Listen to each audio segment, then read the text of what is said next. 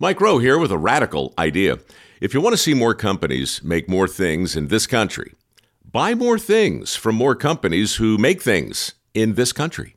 I refer in this case to the incredible t-shirts, sweatshirts, blue jeans, and more made by my friends at American Giant.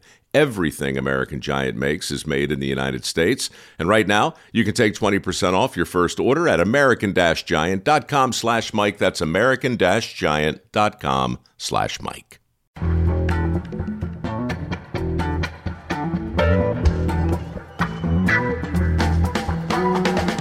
From The Nation magazine, this is Start Making Sense, political talk without the boring parts. I'm John Wiener. Today we're still thinking about Fidel, who died Saturday. We'll have comment from Katrin Hansing. She's one of the leaders of The Nation tours of Cuba. And we'll also talk politics with Walter Mosley, the creator of the Easy Rawlins Mysteries, which have sold millions of copies in 20 languages. He's been thinking about how to bring about what he calls a shotgun marriage between capitalism and socialism. First up today, the news that's been driving Donald Trump wild, recounting the votes in Wisconsin, Michigan, and Pennsylvania. Michigan finally finished counting on Monday. Trump won there by 10,704 votes out of almost 4.8 million. That's less than a quarter of a percentage point. In Wisconsin, Trump is up by around 22,000 votes out of almost 3 million. And maybe you've heard the news about the recount being requested in Wisconsin, Michigan, and Pennsylvania, not by Hillary Clinton, but by Jill Stein of the Green Party, who has raised at this moment about $6.5 million, which is required to conduct these recounts. For comment, we turn, of course, to John Nichols. He's the nation's national affairs correspondent, and his most recent book is People Get Ready.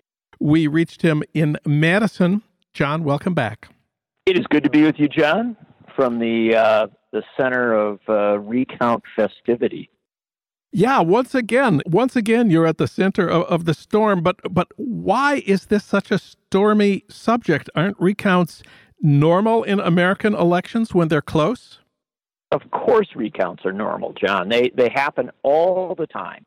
In fact, amusingly enough, as all this talk about the presidential recount has been surfacing and going national, Wisconsin, where I live, is currently conducting a recount in which the minority leader of the state Senate could get beat by a challenger. So they're very, very common. What's different about these proposed recounts in Wisconsin, Michigan, and Pennsylvania is that they're being proposed by the third-party candidate, and the third-party candidate, in this case Jill Stein, acknowledges that they're not all that likely to overturn the results. They're really aimed at, clarifying whether the procedures were appropriate, whether the machinery worked right, addressing concerns about that machinery, addressing concerns that some have raised about hacking, a host of other matters. And so this is a little quirky, but the bottom line, the core thing to understand, is that the election laws of the United States, at least in most states, allow for an automatic recount if the election is very close. In Wisconsin, Michigan, Pennsylvania, you don't get within that zone.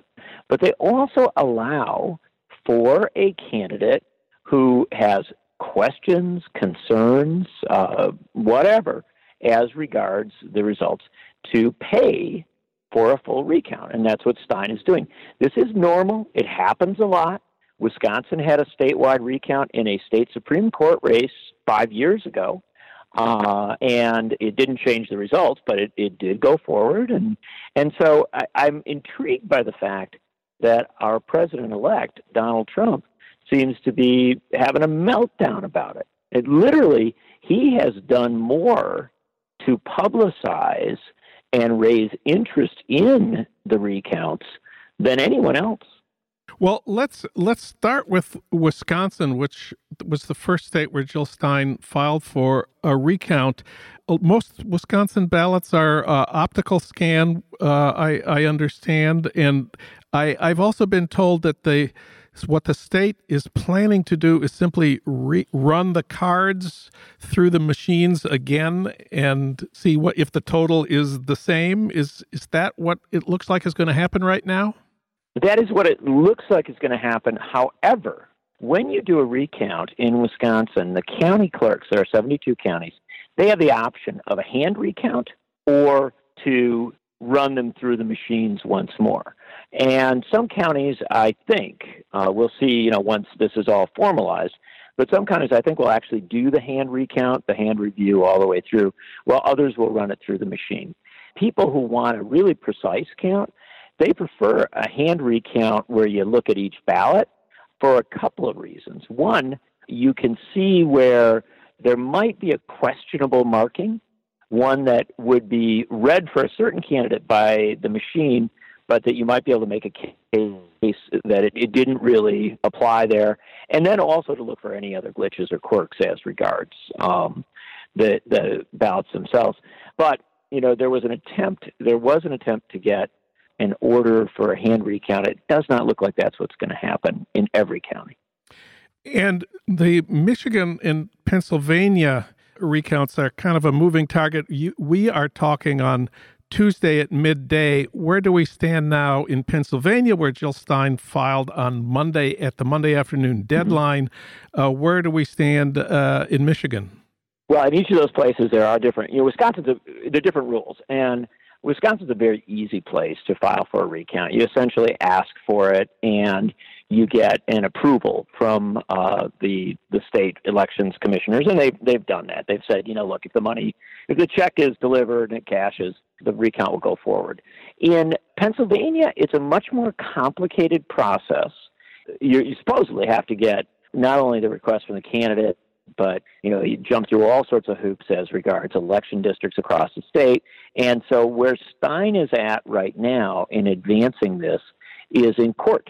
Or at least she has been, and there's been legal wrangling about whether this will go forward. I think it's fair to say that Pennsylvania is the most complicated of these, and we will see, we'll see what standard is demanded there on the ground. Now, in Michigan, it's a little more like Wisconsin. You can file, and if you meet the standard, you should be able to pull it off, although that is still, we will see what the response to the filing is. Now, here's where the most important thing to understand on all this, John, is that there's a clock ticking on this, and that's a big deal.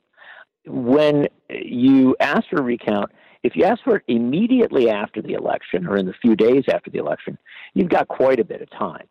But when you do it this late, and this is very late in the game by any measure, you run up against the December 13th deadline for having state counts certified and, formalized, every I dotted, every T crossed, in order to cast your electoral college ballots. That's a pretty quick timeline.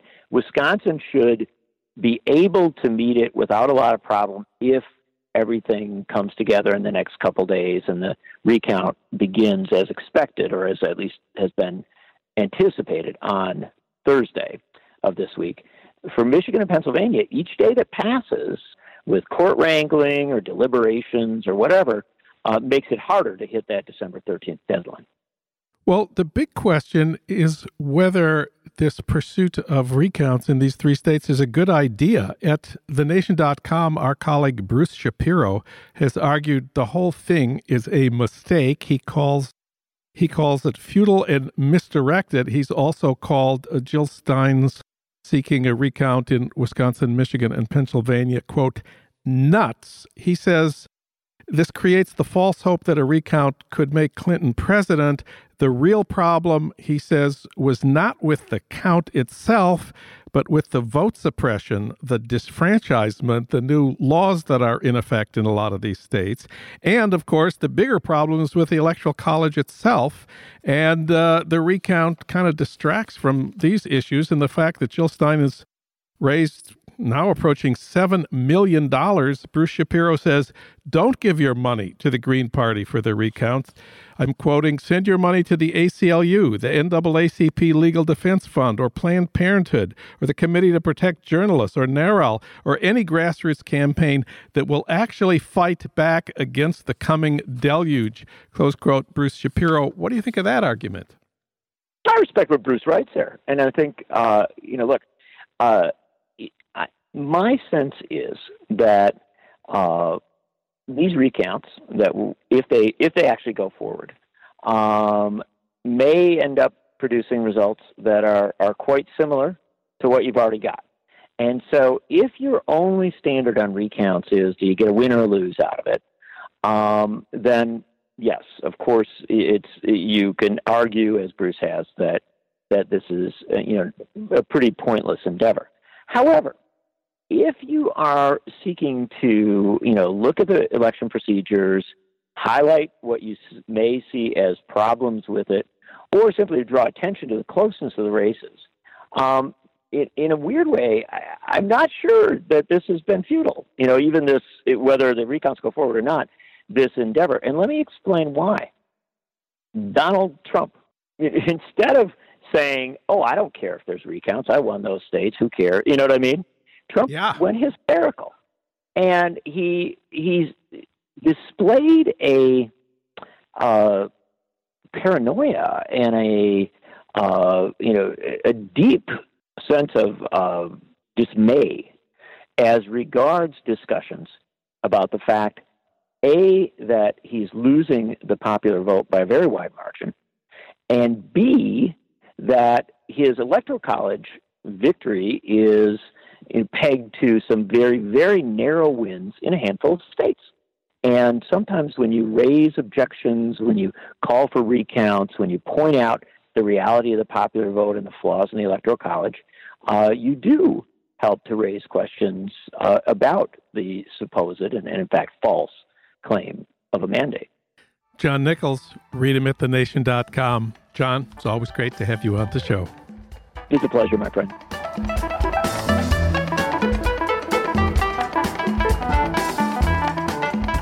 We're still thinking about Fidel. He died Saturday. He was 90.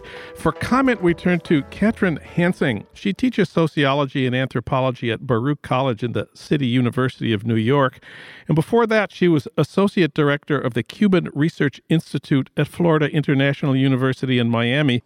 And she's the author of the book Rasta, Race, and Revolution, The Emergence and Development of the Rastafari Movement in Socialist Cuba. And she's been a leader of the nation's Cuba trips. We reached her in New York City. Katrin Hansing, welcome. Thank you so much for having me. Fidel's revolution in the beginning seems like it was the most popular revolution of the 20th century. Pretty much everybody was excited and happy about it. Why exactly was that? Well, I think in the early days and months of the revolution, most people still thought of Fidel and, the other rebels who'd come down from the mountains into Havana as really having fought against Batista, who was the dictator of Cuba before the revolution.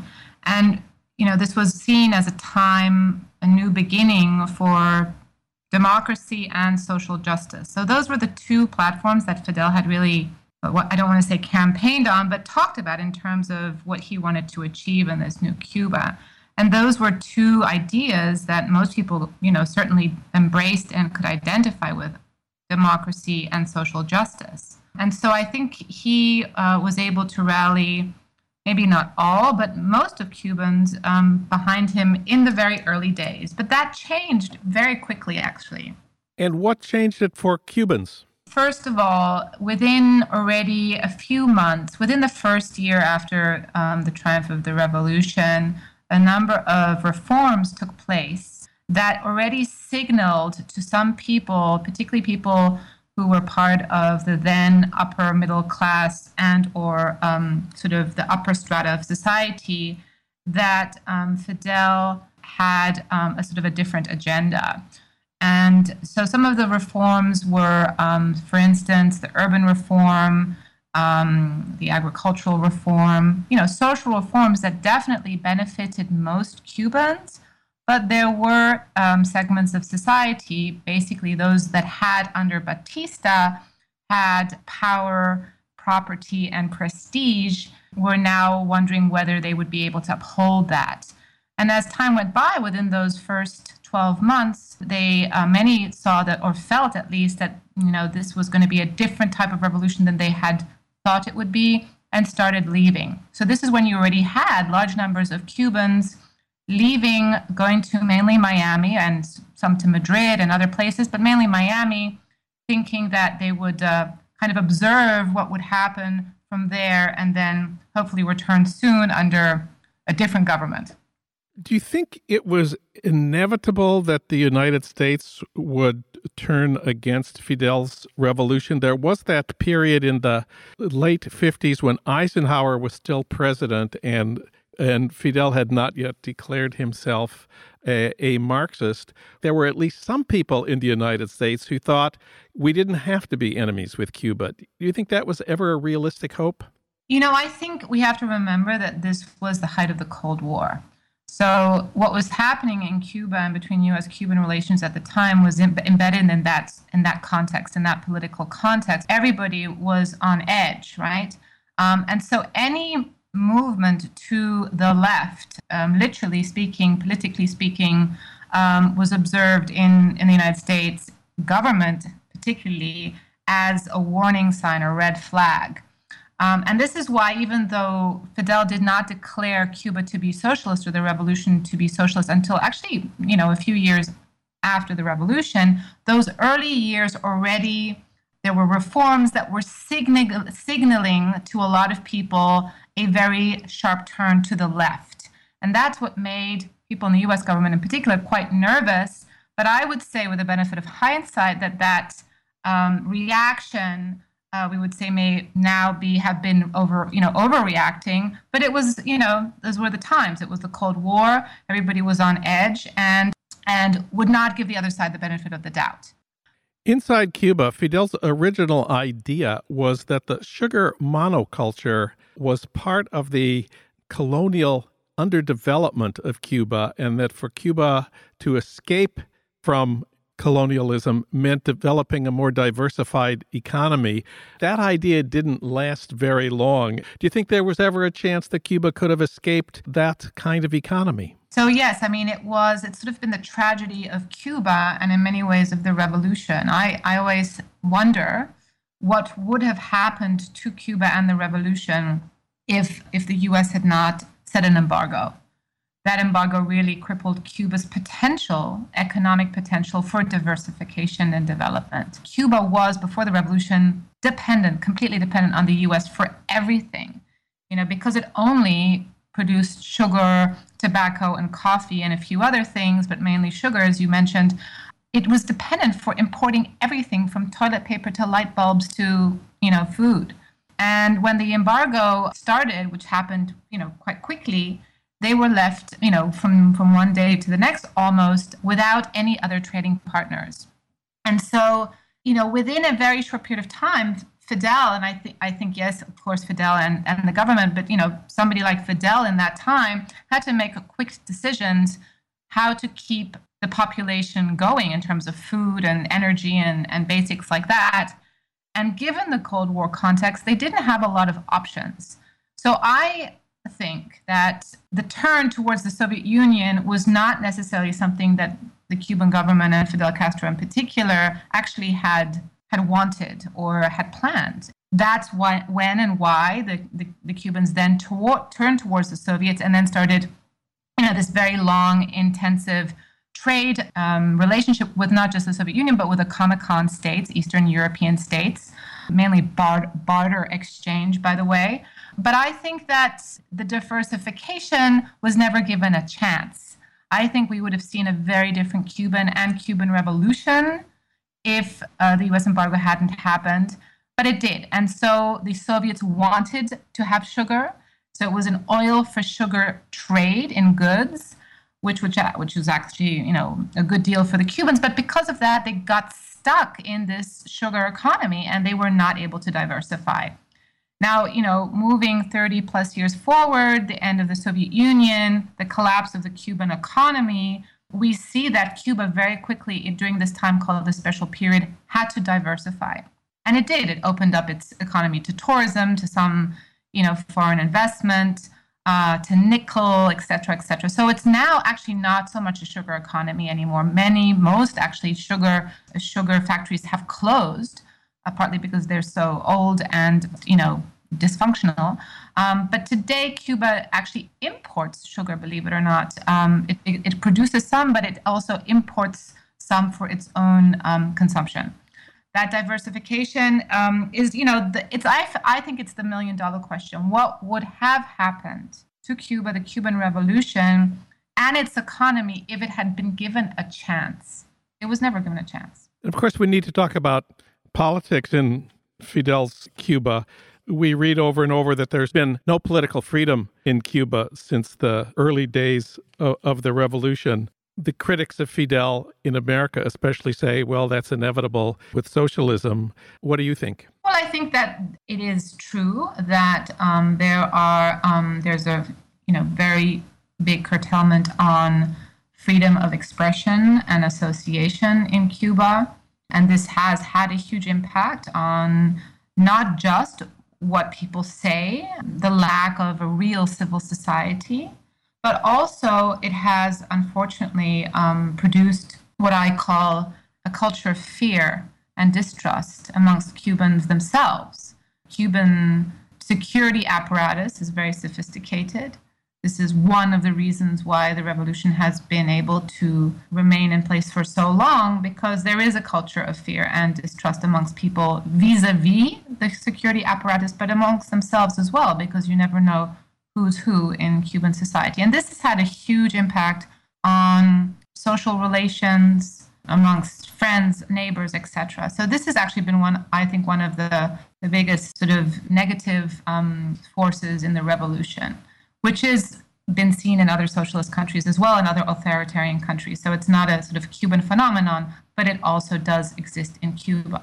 But I should add that there are spaces and voices of difference in Cuba, and they have existed throughout the last 50 years. Now, depending on the period in the last 50 years, it has been more difficult and other times easier to express your alternative or different views, whether literally or through art or music or whatever your medium of expression is. But since Raul Castro has been in power, i.e. the last 10 years or so, we have observed, people like me who work on Cuba, that there are more spaces for being different, whether in the arts, in the religious spheres in Cuba, i.e. in the churches and other religious and spiritual spaces.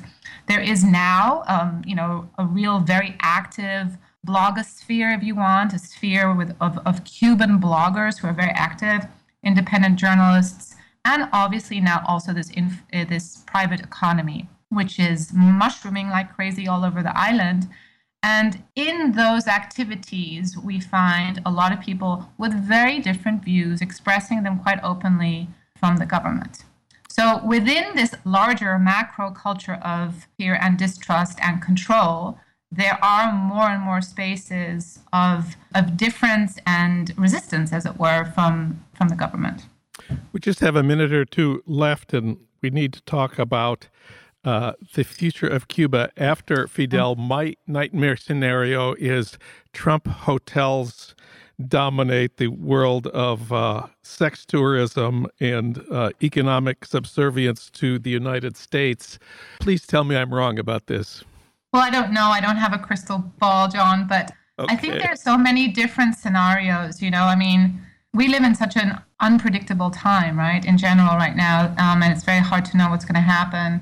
But I think it is very possible that over time, Cuba's economy will open up more and more, and there will be more capitalism, as it were, even under a controlled one-party state as it is at the moment. That is one scenario, and that could include, as you just mentioned, the chain of Trump hotels. But it could also go the other way. I mean, President-elect Trump has, made a number of comments already to the contrary, right? That he wants to sort of roll back the Obama-Cuba policy. I think regardless of what happens in the United States and its policy towards Cuba, I think that the Cuban government under Raul and even after Raul will try very hard to maintain the status quo. That means a continued opening of the private sector in order to give more people the opportunity to make their own living, but also to maintain control. I think that we will probably see a lot less change than we think, or some even might hope, on the island as we move forward. Katrin Hansing. Katrin, thanks so much for talking with us today. You're welcome. Thank you.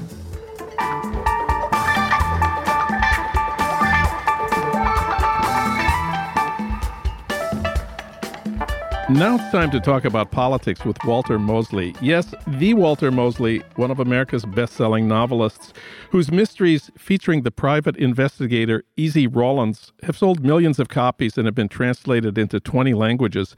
Walter Mosley was named the 2016 Grand Master by the Mystery Writers of America. He's also a member of the editorial board of The Nation, and he writes regularly for the magazine. And his recent book, Life Out of Context, was published by Nation Books. He was born in L.A. At various times in his life, he's been a potter, a computer programmer, and a poet. Now he lives in New York, and now Walter Mosley has written a short book about politics, not about the miserable political campaign that just ended, but about the big picture of capitalism and socialism. He calls the book Folding the Red into the Black, or Developing a Viable Untopia for Human Survival in the 21st Century. Walter Mosley, welcome to the program. How you doing? Good. Delighted to be speaking with you. When you were young, I have learned, you spent a couple of years in a PhD program in political theory at UMass Amherst. What was grad school like for you? Well, I was having so much fun. I was in grad school. I was studying everybody, from Aristotle to Hannah Arendt. I was reading, Thucydides and Nietzsche and Wittgenstein. I mean, really, it was so much fun.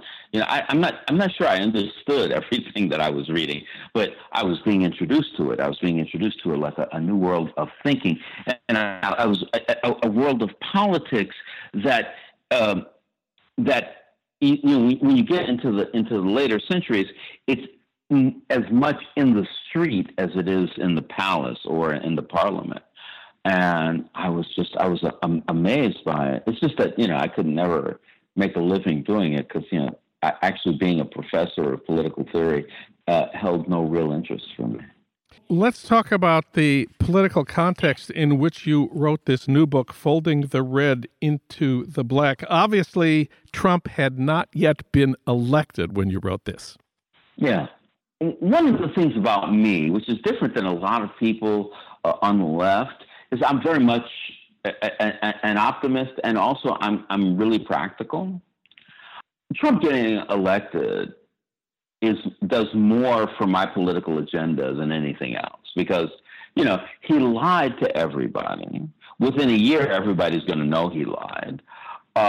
He has set up a person who we can fight against, rather than a person who we agree with, but who's not doing what we want exactly. Excellent. I'm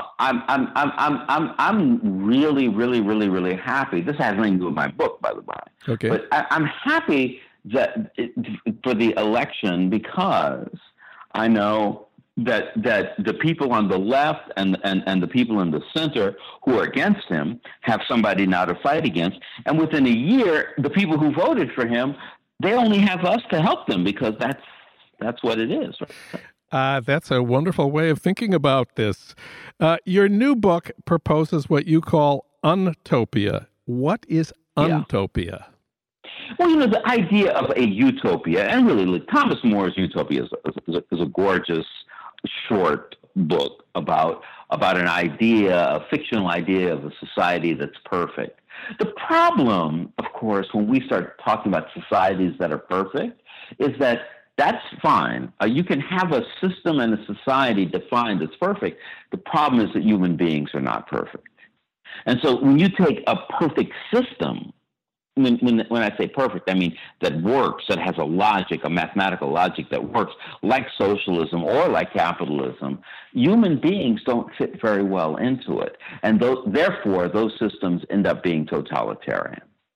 And so what we need to do is to take those pieces of socialism, which Americans need to learn about, and capitalism, which other countries need to learn about, and say, hey, let's not be committed to either one of those things. Let's not believe in either one of those things. Let's just take those tools that they offer and use those that we can, and not those that we can't.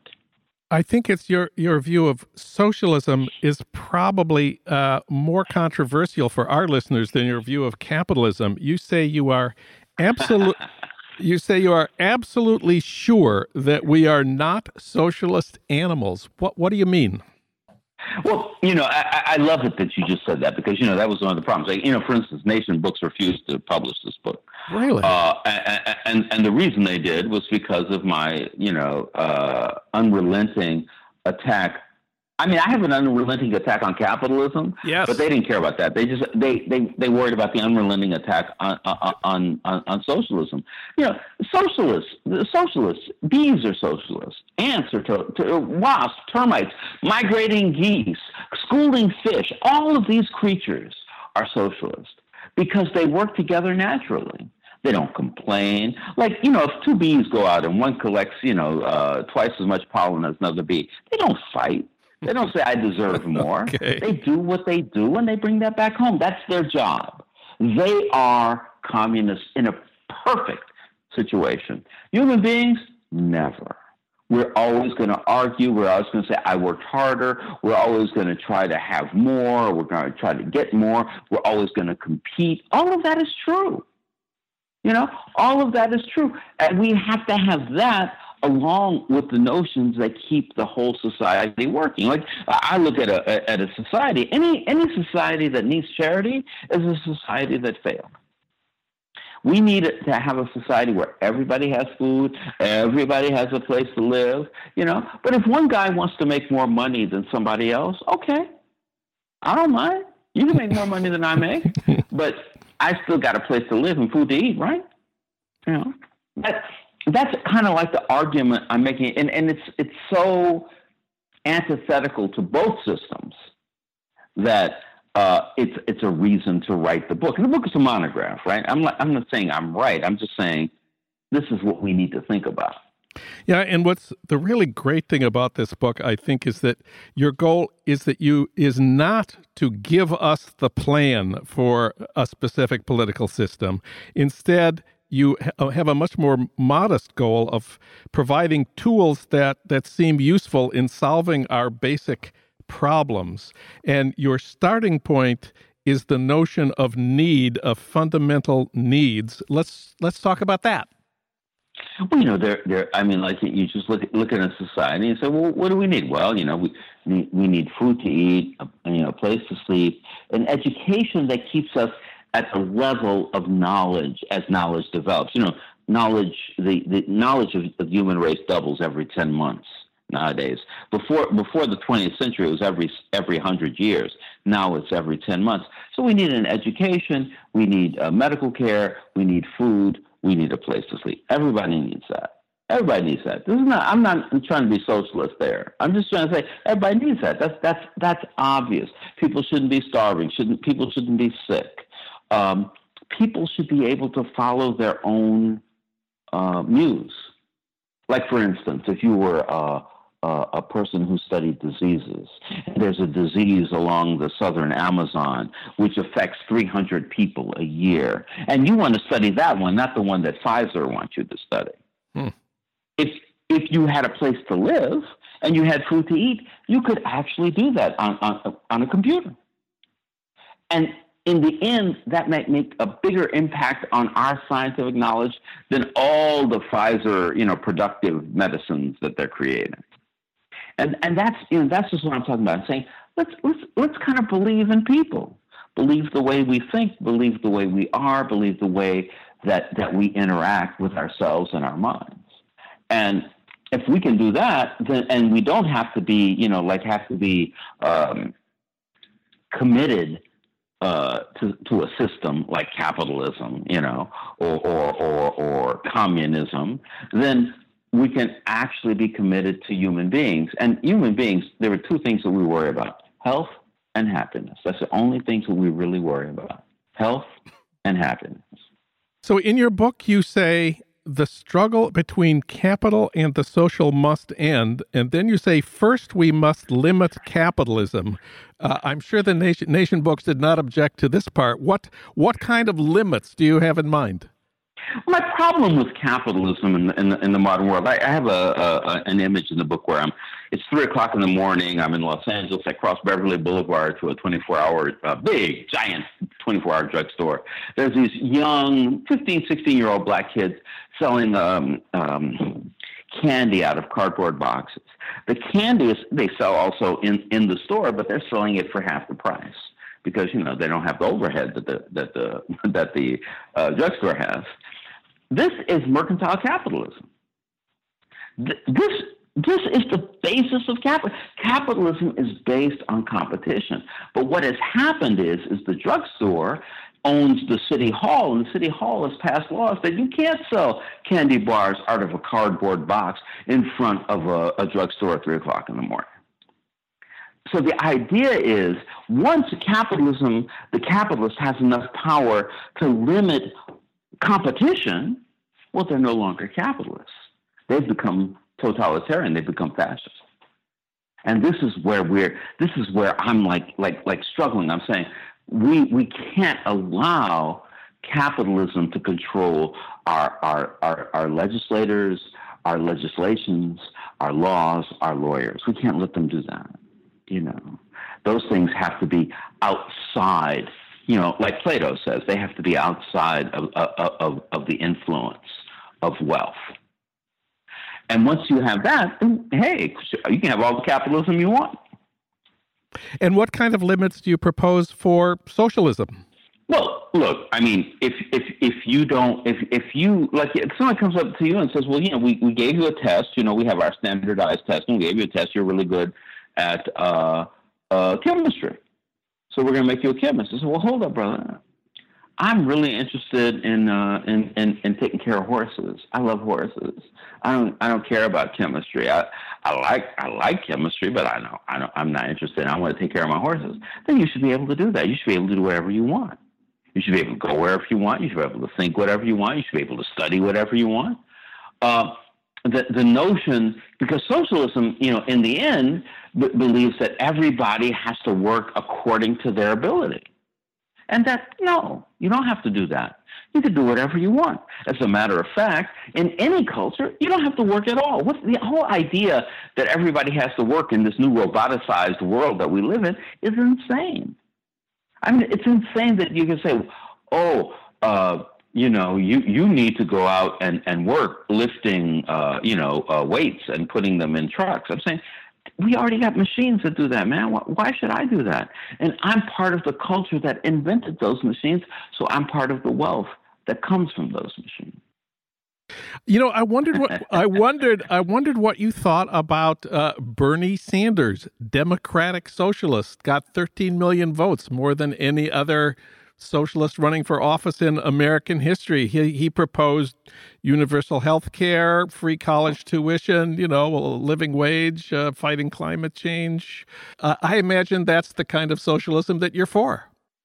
Oh, listen, I love Bernie Sanders.